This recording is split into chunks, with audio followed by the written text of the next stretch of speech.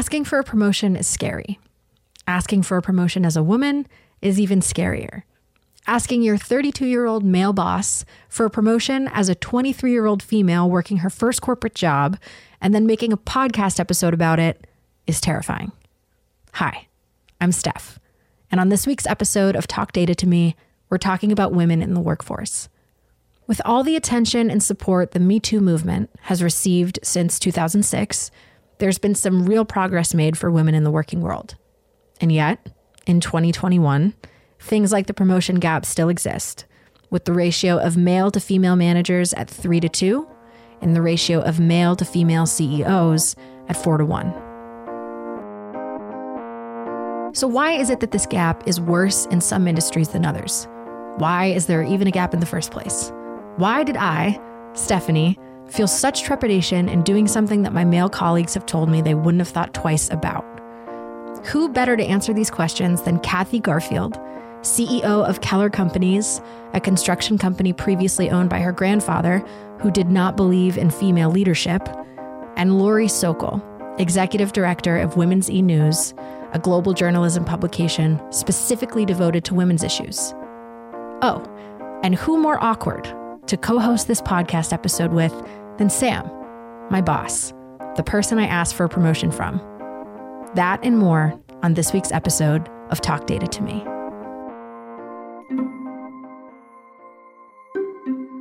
Not only is Kathy Garfield the CEO of a construction company, she's also a former municipal bond trader, making her a highly accomplished woman in not one, but two notoriously male-dominated industries.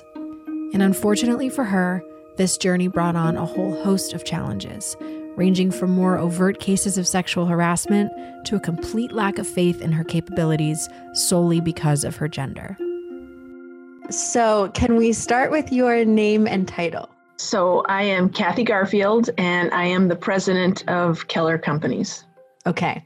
So walk me through how you end up in the finance world.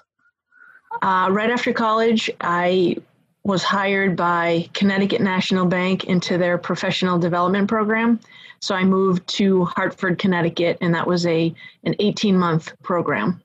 After I finished the management training program, I went into the branch, and I was placed at one of the branches in Hartford, Connecticut. I believe I worked there for about a year. And there was an opportunity presented that there was an opening on the municipal bond desk in Boston. So while I was in retail banking was a lot of fun. I enjoyed it. I enjoyed everything from working on the teller line and meeting people and working on the lending money, et cetera. But the gentleman I was working for was promoted, and they brought in a new branch manager, and it left an opening for an assistant branch manager. And the boss that I had interviewed me for the assistant branch manager position. And in the interview, he told me things like he wanted to run his tongue up my inner thigh, and he wanted to drape me in diamonds. And I did not react to any of what he had to say to me. And a couple of days later, there were a couple other women that were also working in the branch who had been there longer than I had. And he brought me into his office to tell me that he had made his decision on who he was going to promote to the assistant branch manager position. And it wasn't me, it was another woman in the office. And I congratulated him on making the best decision. And I remember him sitting back in his chair and said, "Wow, you have an incredible poker face." And I said, "No, I don't really know what you're talking about. I think you made the best decision with the people you had." And after having gone through that, I went to Human Resources, and I let them know, this was in Connecticut at the time, I let them know what happened. And the female HR manager said to me, "Well, you have two choices. One, you can press charges against him, and you will never work in banking again. Or two, you can find another job." So I chose two. I found another job, which ended up being better for me anyway. But I made the move up to Boston, and it was the early 90s, and they were having sexual harassment training in Boston. And I went to the meeting, and it was run by two women, And they talked about this is the early stages of what you can and can't do in the workforce. Like, this is not acceptable. This is not acceptable. This is not acceptable. So I raised my hand and I told what happened. And they said, that couldn't have happened. I said, yeah, it did. And HR told me these, and they said they were in disbelief, but they said that is not something that should happen. Anyway, I guess my point to all that is that, sometimes being female in the workforce, you're vulnerable, and things happen that are uncomfortable, and you work through it, but you can't let it destroy you. You can't let it get to you. You got to separate that and move on. We know these things happen, but yet hearing them is like still so jarring. Do you think that you would have run into something similar had you stayed with another person?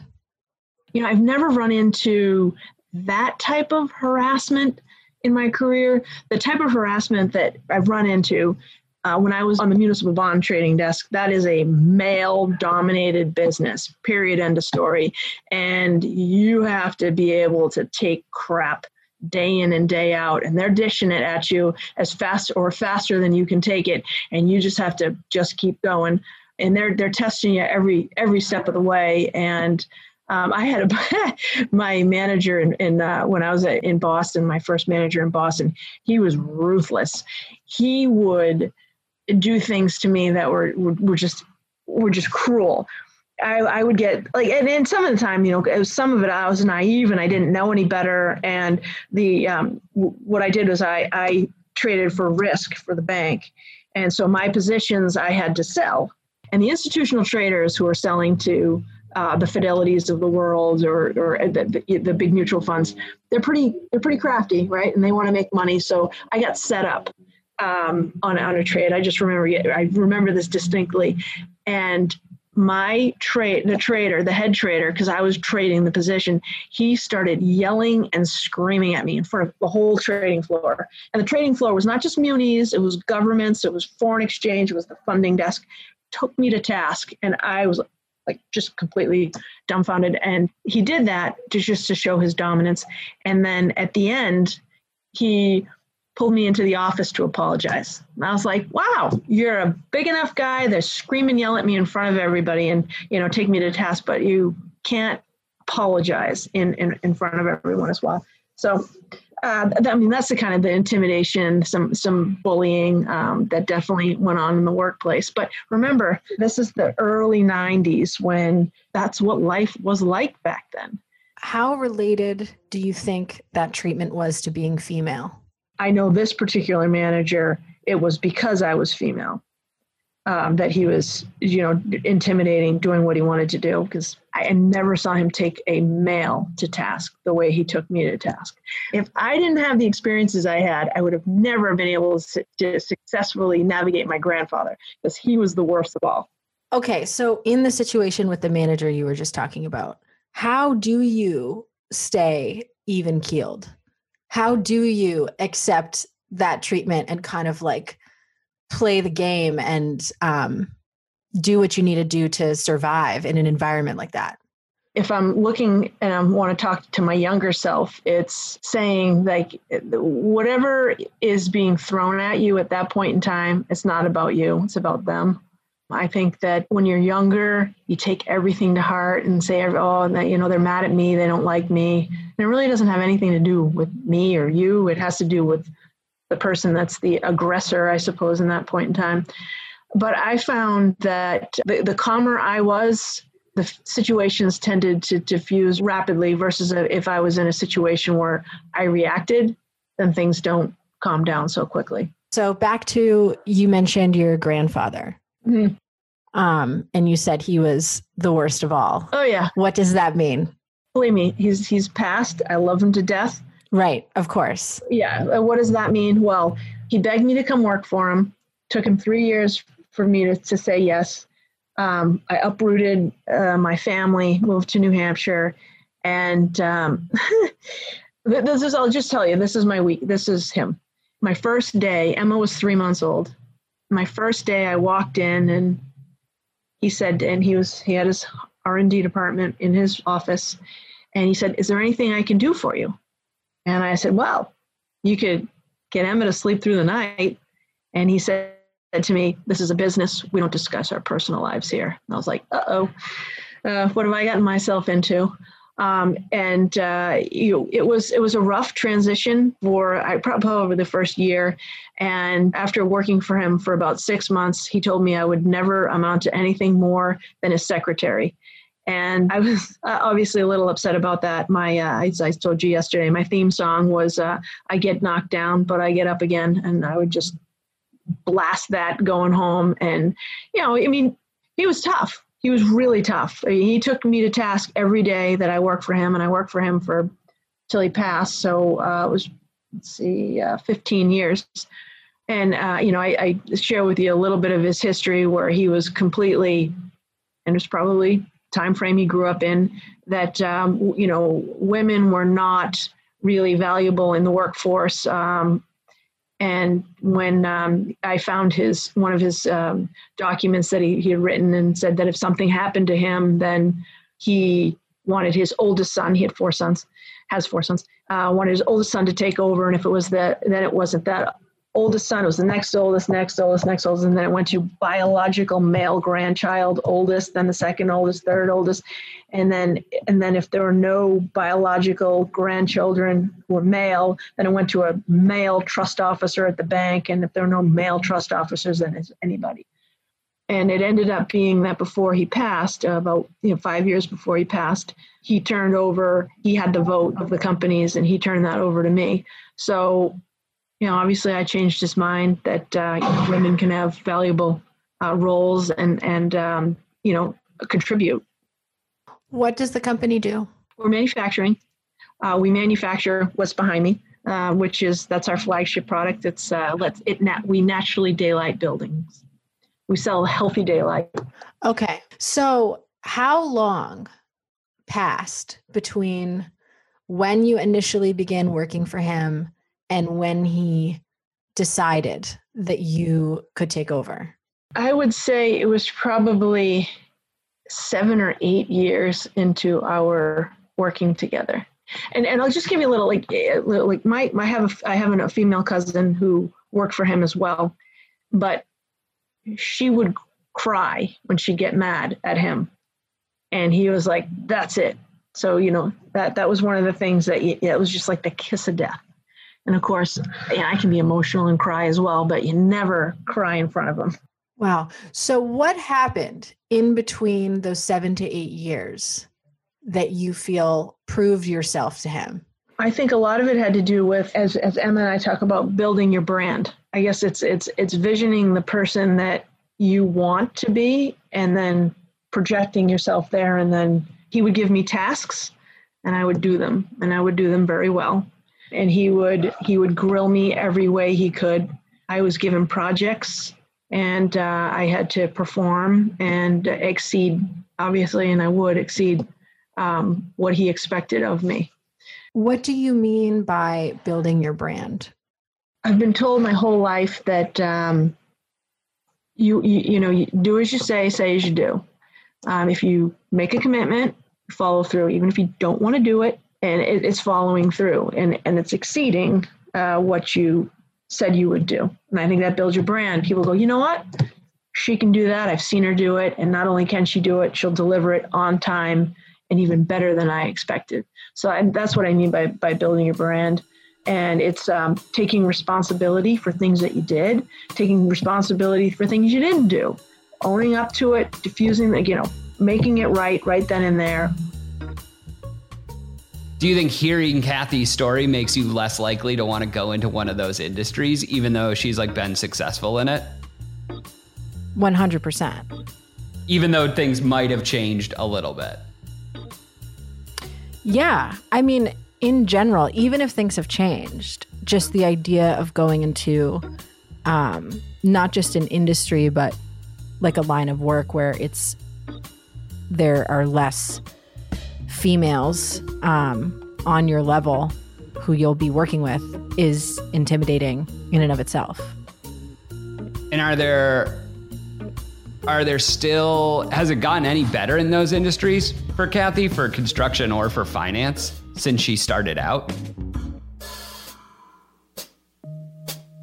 To better answer that question and other questions we had around the data, we talked to Lori Sokol, Executive Director of Women's E-News, which is an award-winning nonprofit news service that covers issues impacting women and girls around the world.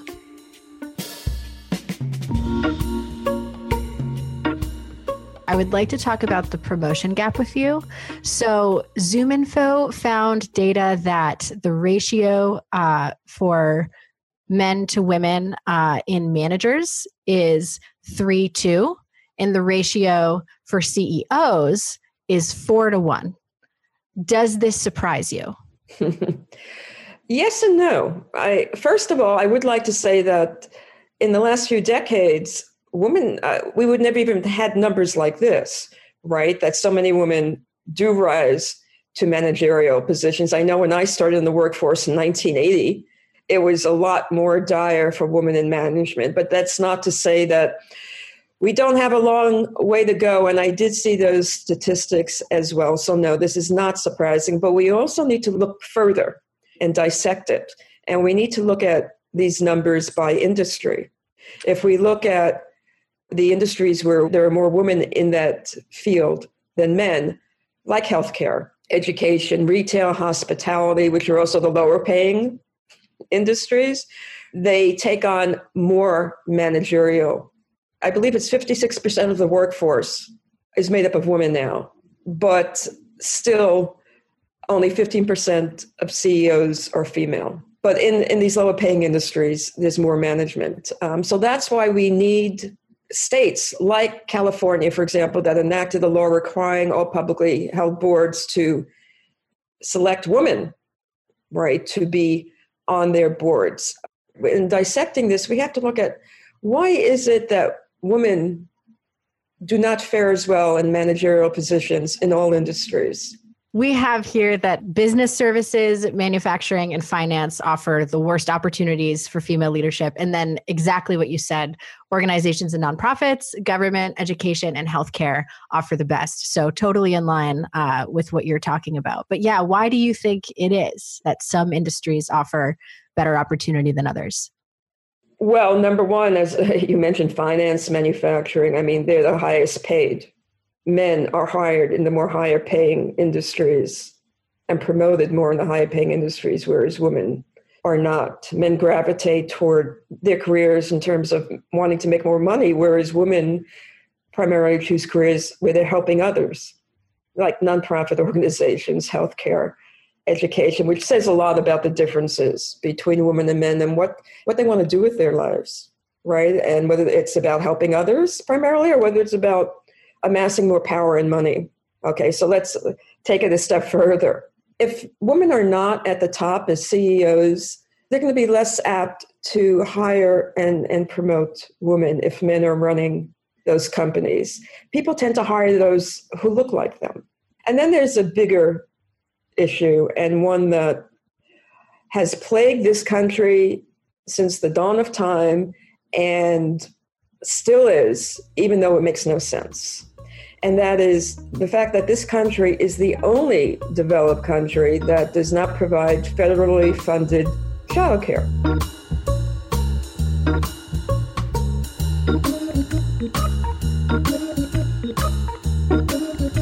I think something that's important to talk about is that even if the more overt instances of sexism and like stuff on the harassment side has improved in terms of like the residue or the scar or the, like general impressions left behind. One of them for me that comes to mind is lack of confidence. Yeah, very true. And hesitancy in thinking that what you have to say is worthwhile enough to offer up. Because I know I find myself, part of this is just being young and new to the workforce as well. Yeah. But I find myself in many instances where I'm in a room with a bunch of people and I have a thought that I feel is worth contributing. and that I want to share. And then there's that knee-jerk internal reaction of somebody else knows how to do it better. Somebody else knows something better to say, and I do think part of that is being young, but part of that is also for me being a woman. Oh yeah, I still have those thoughts today. I sit on an executive board up in New Hampshire, and I find that there'll be something I want to say, and I'm like, I don't know. Maybe I don't know enough about that subject to ask that question. Were there any times in your life that you felt like you had a similar experience where you were second guessing or struggled with a moment of confidence? Absolutely. And in fact, I remember when I first got invited to our company management meetings, and if I said something in the meeting, didn't matter what I said, I would go home and say, did I say the right thing? And I wouldn't sleep. Monday nights, I never slept because I was so worried about what I had to say and how I said it and how it was perceived. And it took me a really long time to figure out that, what I had to say was appropriate, was necessary, and it was well received. It was years that I did that until I finally woke up one day and I go, for Christ's sake, this is not worth worrying about anymore. You gotta say it and move on. And if somebody doesn't like what you have to say, they'll speak up, or if they have a different perspective, they'll speak up. So I guess it's the more you put yourself out there, and of course you put yourself out there in a professional way. You're not out there trying to pick a fight. The more confidence you gain. So just keep doing it. Was there a moment or specific accomplishment that you can remember where it was like a big milestone for you or a building block in kind of gaining that confidence and shifting your perception of yourself?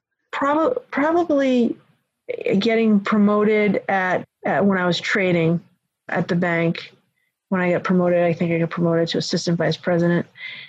And then I think the other time would have been when I was hired, I was recruited and I went to work for another firm. And I was like, oh, wow, I must have something good to offer because I learned over here, and then somebody wanted me to step up and do more in trading. So I think that was like, those were things I looked at that I said, okay, yeah, I must be doing something right. I thought, oh, okay, I've worked hard for this. I actually recently asked my boss for a promotion, and that was the first time that I had ever done something like that. I wasn't aware that that was something that you do.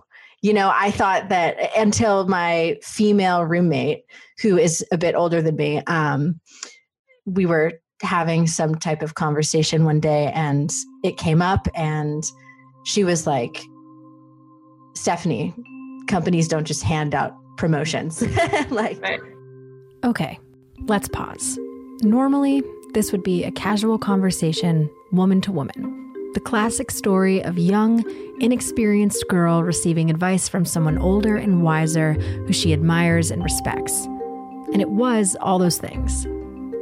Except Sam was there. So Sam is just going to sit in on the interview. He's probably going to mute himself and take the camera off so that it's not distracting, but he is the co-host of the show and is also producing. So great. Well, it's very nice to meet you. I was just here just checking audio quality and things like that. Could you just potentially tell me what you had for breakfast today?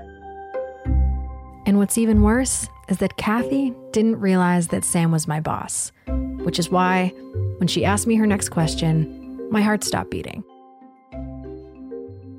You have to advocate for yourself. Yes, you do. And I wasn't even aware that that was something that I had the right to do. Mm-hmm. How'd you do it? I think I just sort of I started the conversation about it. Okay. I asked if I were to theoretically want to advance within this company, what would the next steps be and what would the timeline be? So I sort of wanted to just begin a conversation about it. Yep. Yeah. That's a good way to do it. Instead of going in and saying, I want a promotion, I want to raise, what do I need to do to show you that I'm ready for this promotion? Right. Yeah, that's a good way to do it. Yeah. And it was interesting because it was definitely a moment where I was put in a position to have to really assess my level of confidence and assess my own perception of my worth in a way. Yeah. Yeah.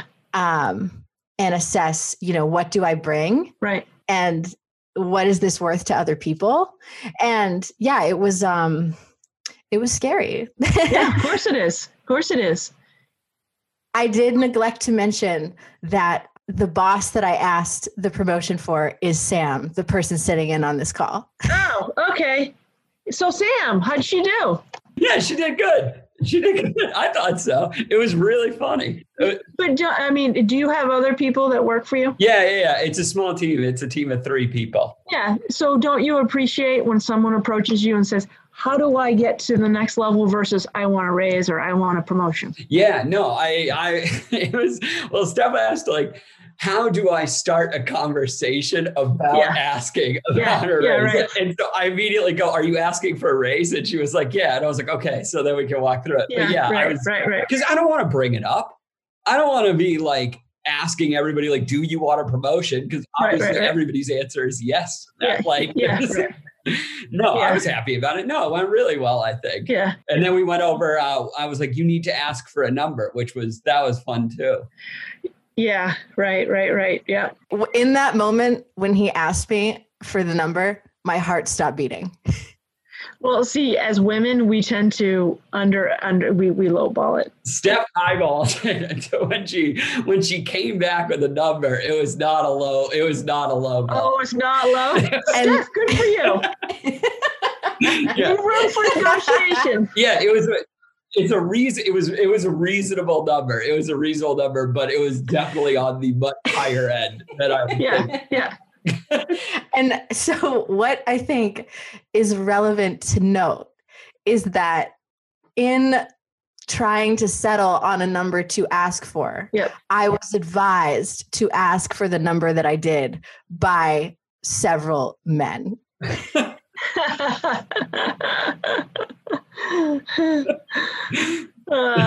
Yeah, great. So, Steph, are you interviewing more people on this subject? You are the last one. There was one other person that we spoke to. Okay. But yeah, this is pretty much it. If you want to talk to Mike in finance right now, because he's the outside recruiter, literally they're just saying, I need a woman.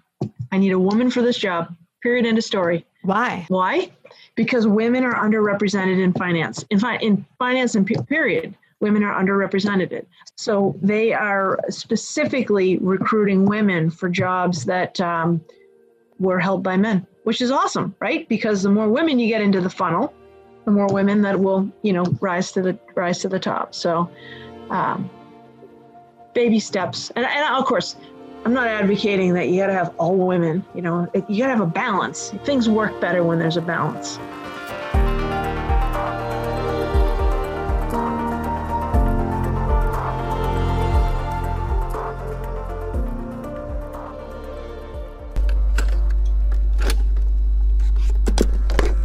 What were you most nervous about?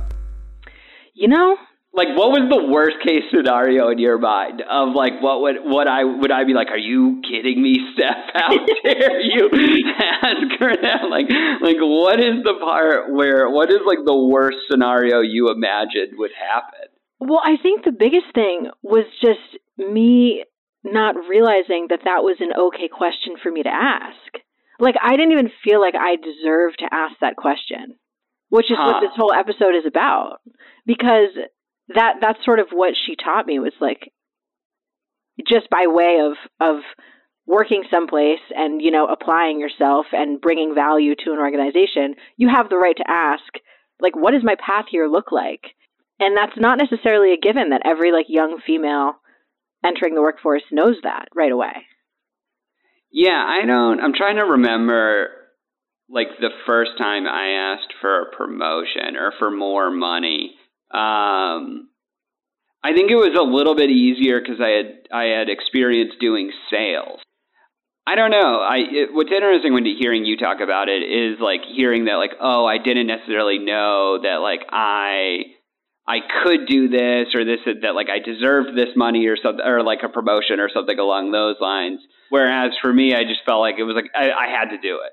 Like I just had to do it. There wasn't like as much of a feeling of like whether or not my work actually warranted getting a promotion or getting more money. I didn't really consider that aspect of it very much. I definitely 100% think that does have to do with gender. That would make sense to me. Like the idea of having a knee-jerk reaction as a young female being like, do I deserve this?